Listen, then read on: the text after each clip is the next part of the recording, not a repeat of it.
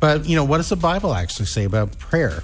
When you look at what the Bible says, 1 Thessalonians 5:17 says to pray without ceasing. Yeah.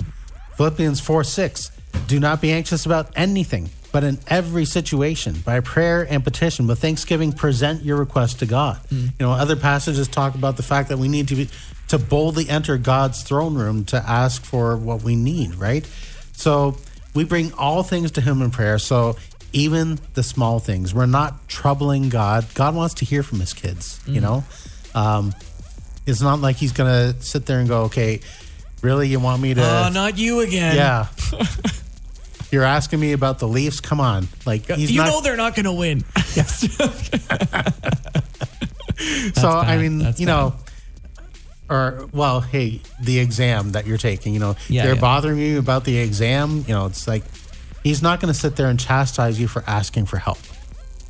Yeah, no, I know. And maybe this is like a perspective. I'm not trying to make this like deeper than it needs to be, but maybe this is even a perspective of who God is, because it sounds like we're trying to bring the image of God down to like the image of man and the way that we know man to be. Like, oh, if I call you 1,000 times a day, you're going to be like, Terry, leave me alone.